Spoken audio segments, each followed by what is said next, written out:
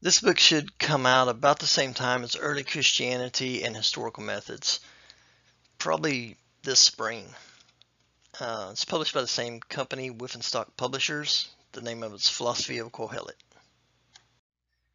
So it examines the purpose and meaning of human history through the lens of an ancient mind, which is the author of Ecclesiastes.